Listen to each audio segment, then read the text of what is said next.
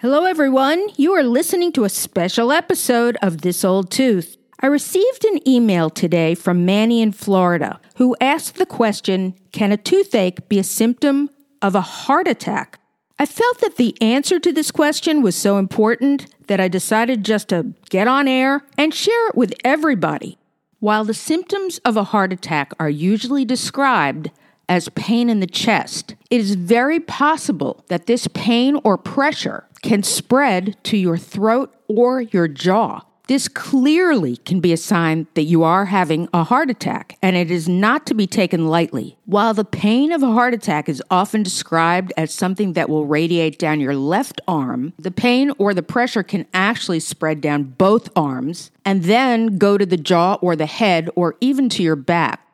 Please note, it is possible to have these types of pain without chest pain during a heart attack. It is also important to understand that sometimes this pain is subtle and is described as a numbness or tingling either in the jaw or actually even in an individual tooth. It is imperative that you seek medical attention to make sure everything is all right if you have any of these types of symptoms. And just to review, other symptoms of a heart attack could be chest discomfort, nausea, indigestion, heartburn, stomach pain, dizziness or lightheadedness, exhaustion, and shortness of breath or difficulty breathing.